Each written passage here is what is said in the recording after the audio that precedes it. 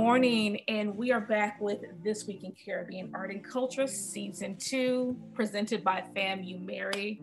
I am here with the best co-hosts ever, starting with Maria. Hi, everybody. Hi, Susie. Hi, Melissa. Great to be here. And Susie. Morning, everybody. Hi, guys. All right, so let's go ahead and get started. We have a lot of stories on our plates. This part of this has nothing to do with the Caribbean, but we've started off November with, some high profile deaths, both in the United States and in West Africa, that have been disturbing. I think people have heard me tell this story. Like, I am a hip hop fan, but I am a casual hip hop fan, and I am a hip hop fan when I need to get my energy going. If I have something that I need to do, right? Like if I need to go get them, then, trap music for everybody. But I did listen to the group Migos, and they did lose one of their members. So sad. It really was. As well as the singer Davido, and I'm hoping I'm saying his name correctly. His son drowned at his home and is being investigated now by Nigerian police. So we started that off, but we also started off with the death of a theater icon. And I really would love to talk to Susie about Leonie Forbes. I saw that last week in a forum that I'm a part of, and I really want to learn more about her, especially because as an American, we used to, here in Miami, we do get a chance to see Jamaican theater, especially if you're in the Broward County area. A lot of the tours come through Broward County. It's been a while because of COVID, of course, but I've always wanted to learn more about Caribbean theater in particular. So when I saw an article mentioning her passing, I wanted to be sure that we did not stop without making sure that we talked about her and her life. So Susie, I'm going to pass this on to you just to kind of educate us about who she is and her work. Well, Leonie, a lot of people are very sad at Leonie's passing. Jamaica's a small place, and relationship here, especially in the particular industries, are very, very tight. Leonie was born in 1937, so she lived to a ripe old age, but she's iconic in several ways. She's an actress, broadcaster, and producer. And she was very active in theater, but was also on the radio and on television as a broadcaster. She was born here, but she was, at that generation, there was a lot of scholarships abroad, mostly to Britain. So she was educated locally, probably till the end of high school. And then she went to UE and up to, I believe it was the Royal Academy of Dramatic Art, RADA, in the UK. And she spent 6 years there studying radio, television, stage techniques while working for BBC Caribbean. So her experience was very kind of global north, pre-colonial, pre-independence, I should say, not pre-colonial, pre-independence. And she returned in 1966. So Jamaica had only been independent for 4 years. So she was really key in developing local programming, in all these various kind of avenues. Radio in Jamaica is very, very widely practiced as a kind of discourse. There's a lot of talk shows. There's a lot of information there, probably more accessible to rural people than television back in those days. And she was in a lot of local plays and international films. And she was just a really lovely woman as well, very generous, very much a mentor for younger people. The loss of her is hugely felt locally. Thank you for that. And I noticed that I thought she had a really interesting life going to study, but I know that when you talk about the UK and Europe in general, the way they set up their majors is kind of different from the United States. So I thought it was really interesting that theater and broadcasting went hand in hand. But I know that in the UK, that on what's BBC Radio, you can still find lots of radio dramas. At least you could, maybe even up into the early 2000s. I'm not sure if they're still popular now. So I thought that was interesting. So thank you for bringing that up. So on to something happy. I wanted to talk about fashion because we brought this up last season. Maximilian Davis joined Ferragamo, and their spring summer 23 show debuted during Fashion Week, and everybody's talking about it. So I want to know if you were able to look at any of the pictures from the collection. And if you're a Ferragamo fan, are you guys Ferragamo fans? They're known for the iconic like flats with a little bow on the top. Sometimes, they're beautiful shoes. Yeah.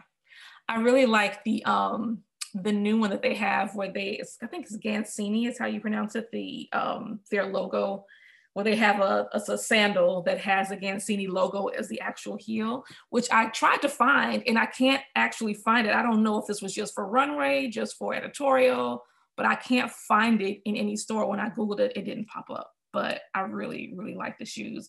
So the collection, I think, looks like the way we see a lot of pieces. I know that my daughter is really into men's suiting and oversized men's suiting and pooled pants. And that appears to be the same place that they're going with the oversized draping. This like relaxed look seemed to take center stage. I don't know if that fits my body, but all the young people that I see who wear those oversized suits seem to look good in it. So I'm happy it's for them. It may not be for me at my age or my size. So, but congratulations to Maximilian. Looking forward to more. All right, ladies, shows. So I got a few messages from you, and there was something that I saw that came from Susie. Forecasts form art in the Caribbean diaspora 1990s to today at MCA Chicago. Mm-hmm. Susie, what's good about that? Well, it's a really interesting kind of a new way, in talking about the Caribbean, often you get similar kind of narratives or talking points on how to think about such a complex region, just historically, linguistically, culturally, to really flesh out what we are. It's taking quite an innovative curatorial perspective. They're looking at a different time. So it's from the 90s, and it's the art making in the Caribbean diaspora. So the artists involved are artists from all over the Caribbean diaspora, as well as from within the region. And I'd love to go up for it. It's looking at contemporary art in the Caribbean diaspora, new modes of thinking about identity and place. It uses the concept of weather and its constantly changing forms as a metaphor to analyze artistic practices connected to the Caribbean, understanding the region as a bellwether for rapidly shifting times. So it's interesting that they're positioning the Caribbean as a kind of signal point of really what's happening in the contemporary world, because in so many ways there's so much to teach and learn from the region and the experiences of the region. So in a nutshell, that's what it is. And I would say anyone who can get to MCA Chicago should see the exhibition. I hear it has a really beautiful catalog and a lot of really interesting scholarship as well. And you can purchase the catalog from mcachicago.org. So I also wanted to add something here, because I think that this show also, like for people that are trying to get into Caribbean art and they may not know a lot about it, this really has like all the heavy hitters, so it will bring you up to date, so that's also like a good source of knowledge. So like kind of as an aside, I know whenever I have conversations about Black art with anyone, it appears that I split Caribbean, not that I split Caribbean off, but I'll say Black art and then maybe I'll mention Caribbean art as well. I know people don't ever want to say it, but the look in their eyes always say that they're confused, because I think in their head, is this not the same thing? And no, it's not, because the Caribbean is such a diverse region, and there are people from all over who are part of that. So when you're looking at Caribbean art, you're not just getting Black artists. That's just not possible. It can't possibly happen.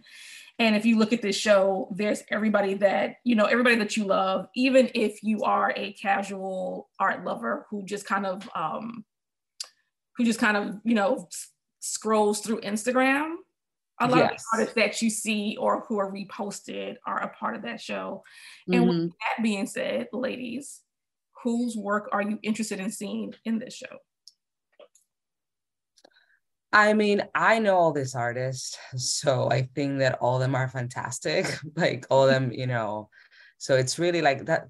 I feel like you'll be pleased. So I wouldn't, it's hard to choose one. I mean, if I were to choose one, I'd probably choose Frank Bolin, mainly because I don't feel like he's exhibited a lot in the US. I feel like a lot of these other artists, like do circuit a lot between New York, Miami, and between New York, Miami, a lot of these artists do circuit a lot. So I think they're all great. They're all fantastic. I'm glad also that a museum in Chicago is doing this in the sense of like giving them like the big space, because I think that sometimes and right now there's a lot of shows about Caribbean art all over the country, which is fantastic, but they don't always get the big space, the real estate, in a publication. So I also think that is very meaningful that a city like Chicago that is super diverse, one of the biggest in the country, is trying to, catch up and do it in a way that's respectful, in a way that is the way you should do it. Let's do the big show. Let's do a book. Let's put, the money where our let's create impact.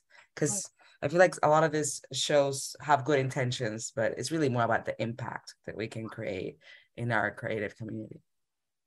And also, if you are going to be in Miami in December, end of November, Didier Williams, who is also a part of the MCA Chicago show, will also have a solo show at MoCA North Miami. I'm really excited to be a part of that. Side note, Sugarcane will be doing a fantastic event with Yale and MoCA and Didier December 2nd at 2 p.m. So we will give you more details about that at a later time. Hey, it's yours truly, DJ Bulletproof of iHeartRadio, and I'm sitting down with Virginia King, Program Administrator for Florida A&M University's Medical Marijuana Education and Research Initiative, aka Marion. This is a Mary's moment. Can you grow your own marijuana in Florida if you have a medical marijuana card? The answer actually is no, you can't. Florida law only allows licensed medical marijuana treatment centers to grow, process, and dispense marijuana. The department will refer any business or person suspected of violating state law to local law enforcement for investigation. It is important to remember that marijuana is still illegal under federal law. Once again, it's yours truly, DJ Bulletproof of iHeartRadio, sitting down with Virginia King of Florida A&M University's Medical Marijuana Education and Research Initiative, aka Mary. Educate, learn, talk with Mary at mmeri.famu.edu. So yeah, I have to agree with you that there are a lot of artists in the show that I like, and I'm just excited to see it.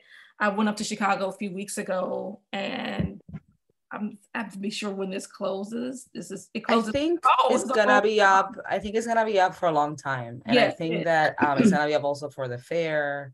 It's gonna be up till April 23rd. Yeah. So I have plenty of time to go see this. Yeah. This is going to be like a first stop when I get into the city for sure.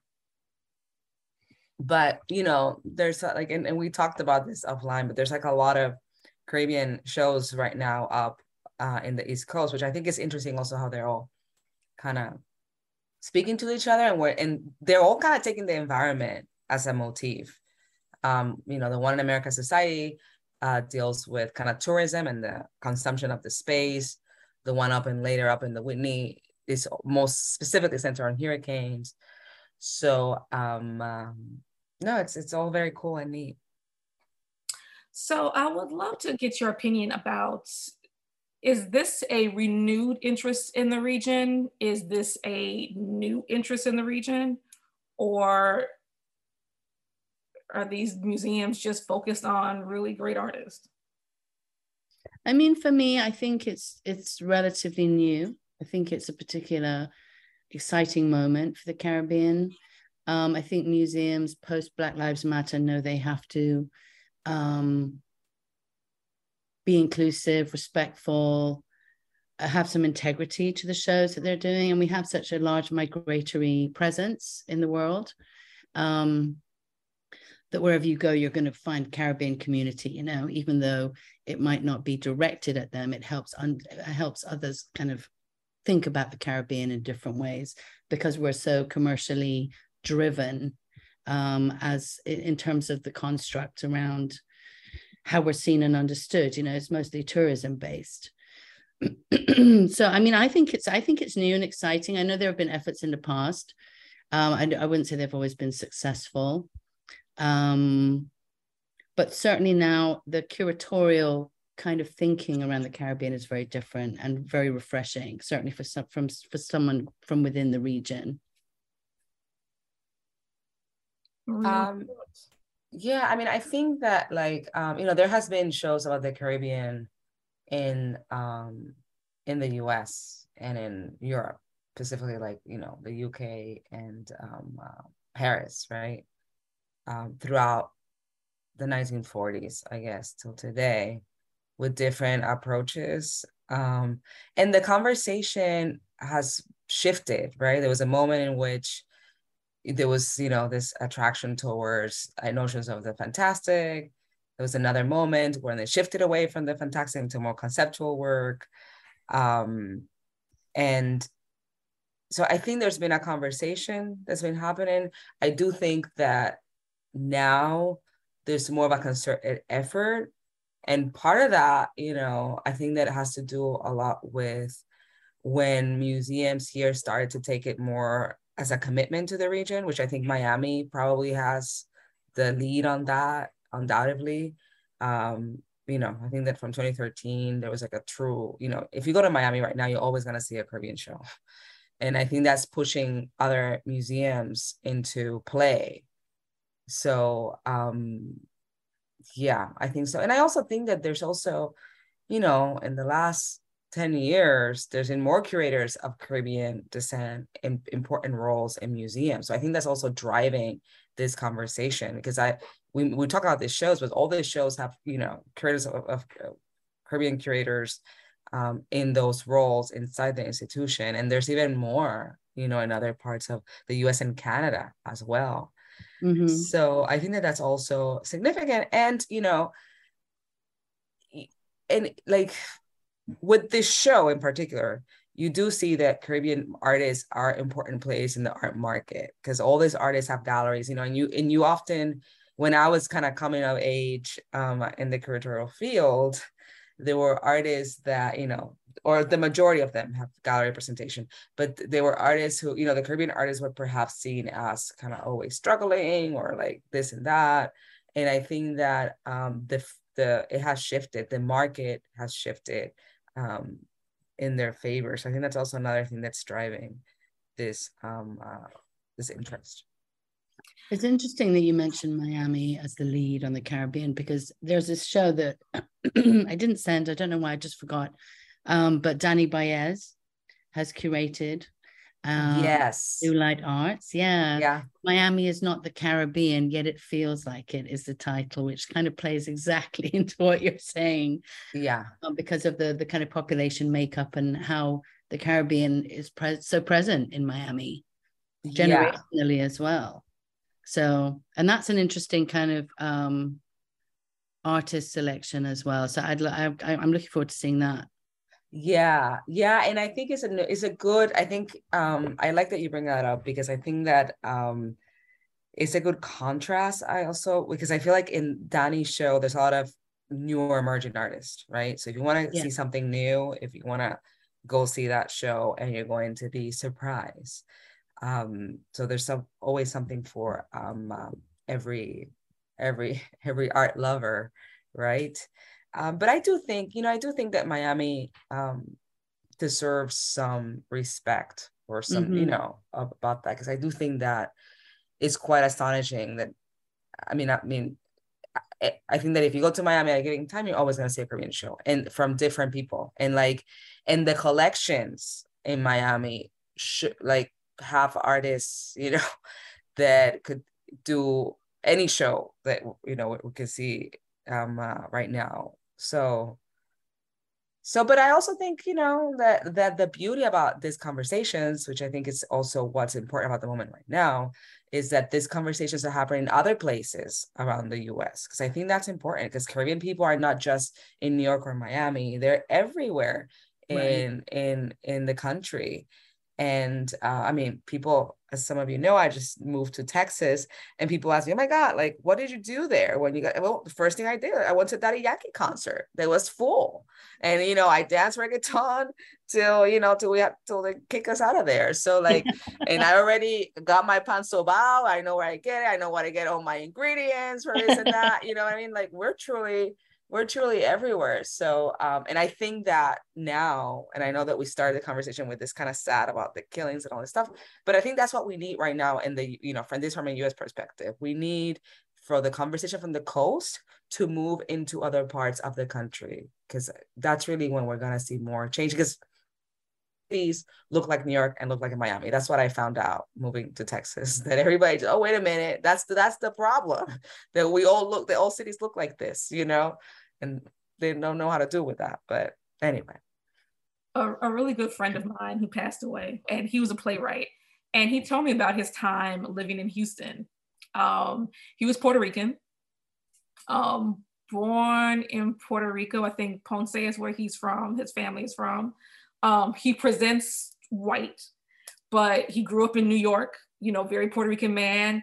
And one of the things that he would get in trouble about at his job is when he was a bus driver, because he went to college in Texas and he was a bus driver. So what he would do is when he would pick people up, he wouldn't make Black passengers sit in the back of the bus.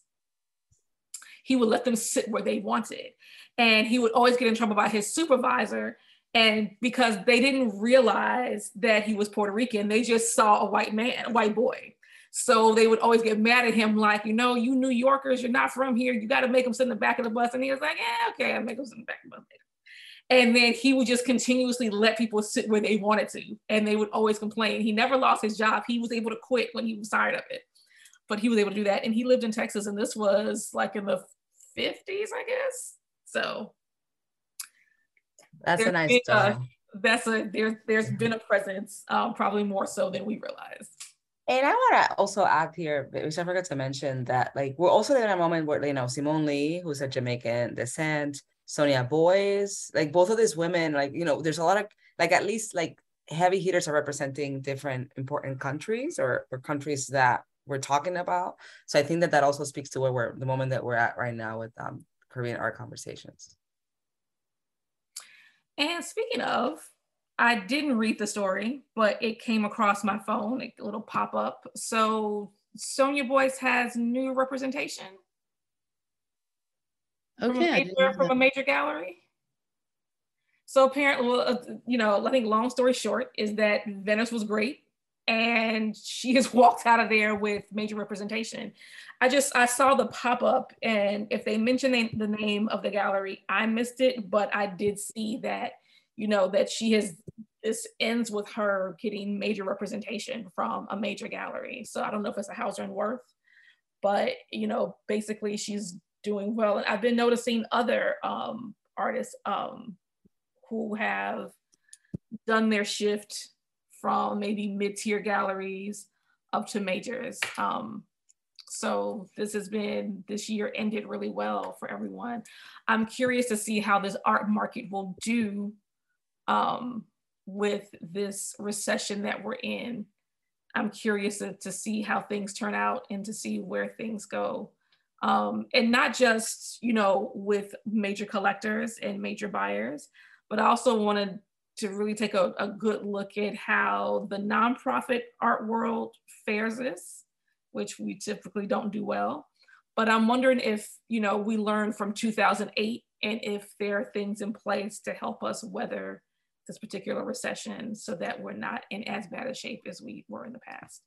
Susie, you want to add something? It looked like you were going to say something. I wanted to go back to this, you know, this particular moment for Caribbean art in the world, and just make an observation that I think an interesting kind of repercussion or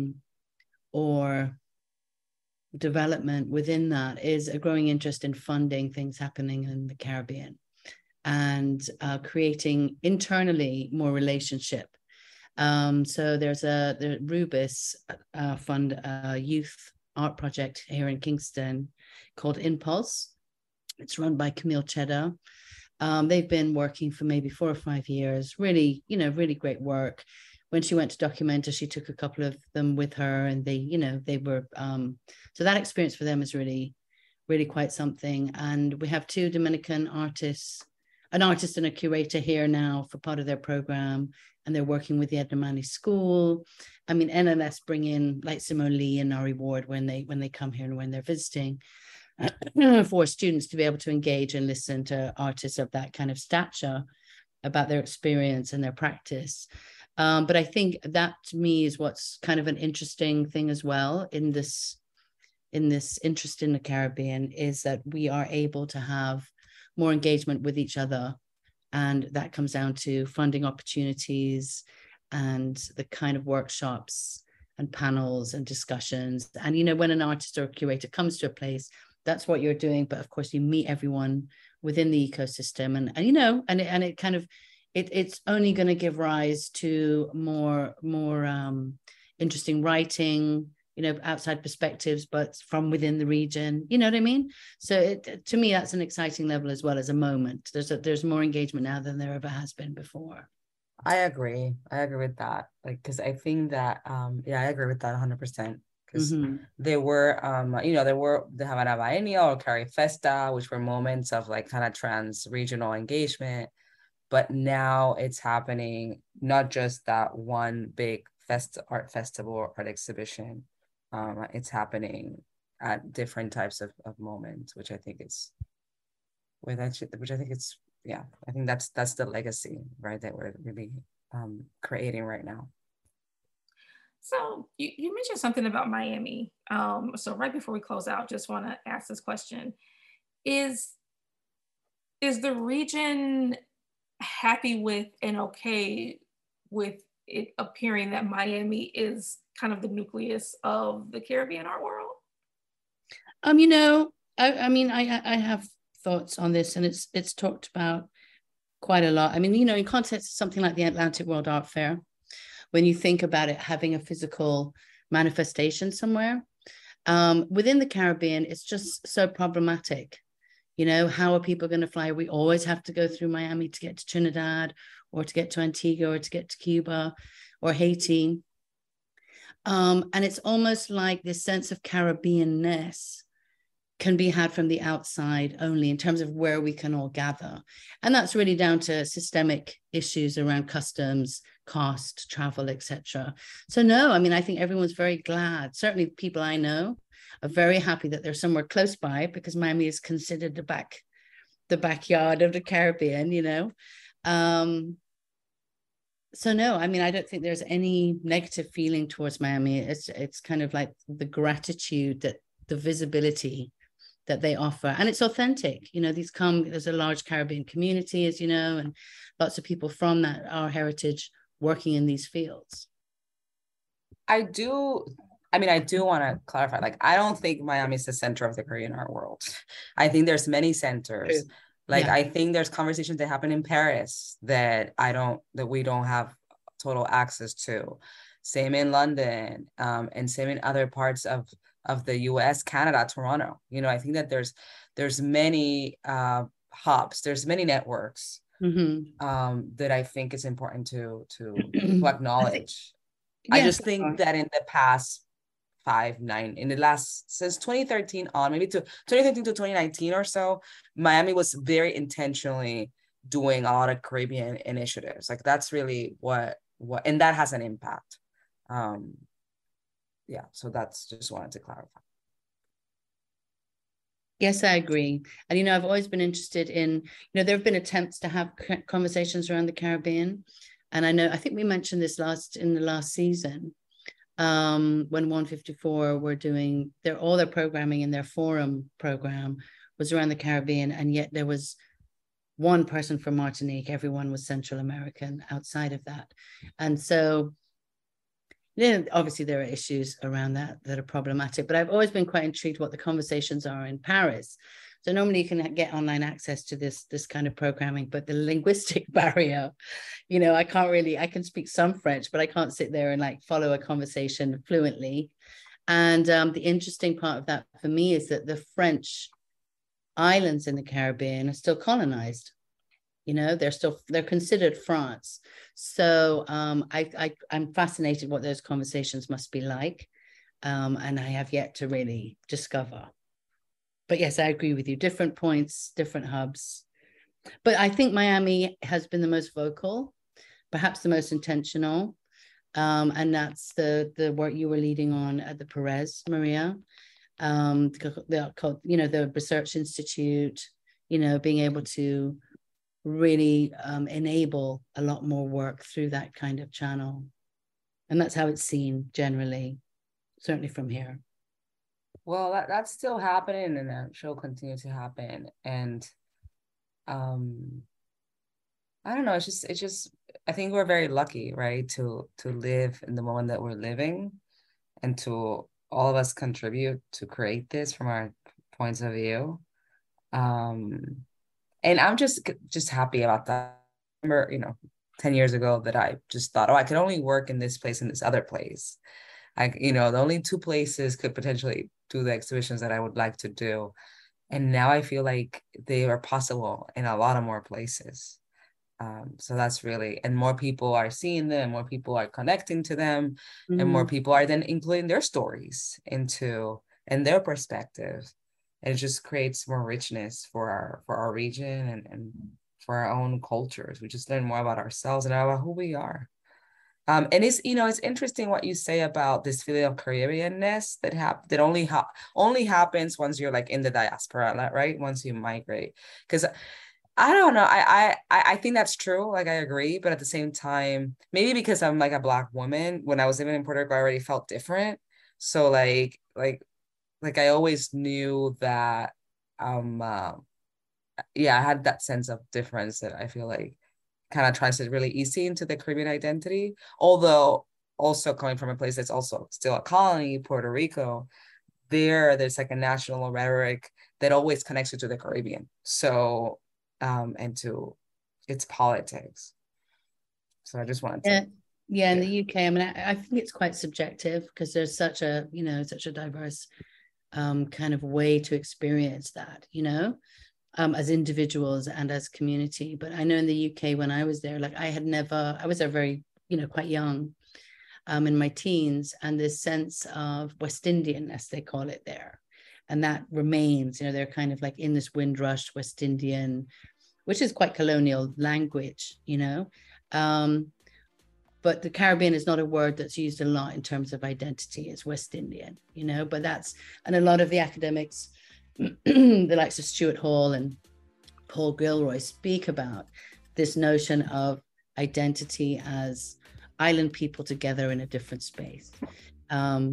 So yeah, that's what it was. Just different from the States. Yeah, no, totally. That's so, and I love that because it reminded me of the show that Andil Gosin did at the Ford Foundation, and how he's particularly was interested in the Indian heritage and in the Chinese, yes. And in my, I just said a couple of minutes ago or a couple of seconds ago that, I grew up thinking that I was Caribbean because I was different, but it was definitely not attached to Chinese or Indian heritage. It was attached to a very specific definition, like Black, Latin, Caribbean type of identity, right?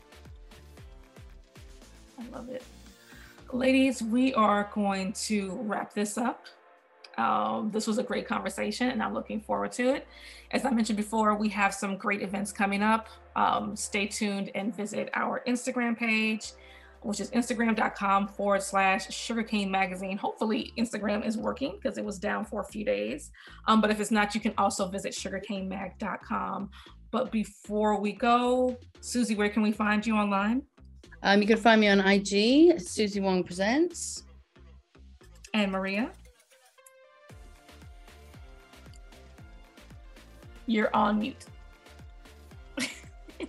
You can find me on IG as well at Contemporary Chica. And you can find me at Melissa Hunter Davis on Instagram, but more importantly, go visit us over at sugarcanemag.com. Thank you so much for joining us. This is This Week in Caribbean Art, sponsored by FAMU Mary. We will talk to you next week, guys. Bye. Bye, everybody.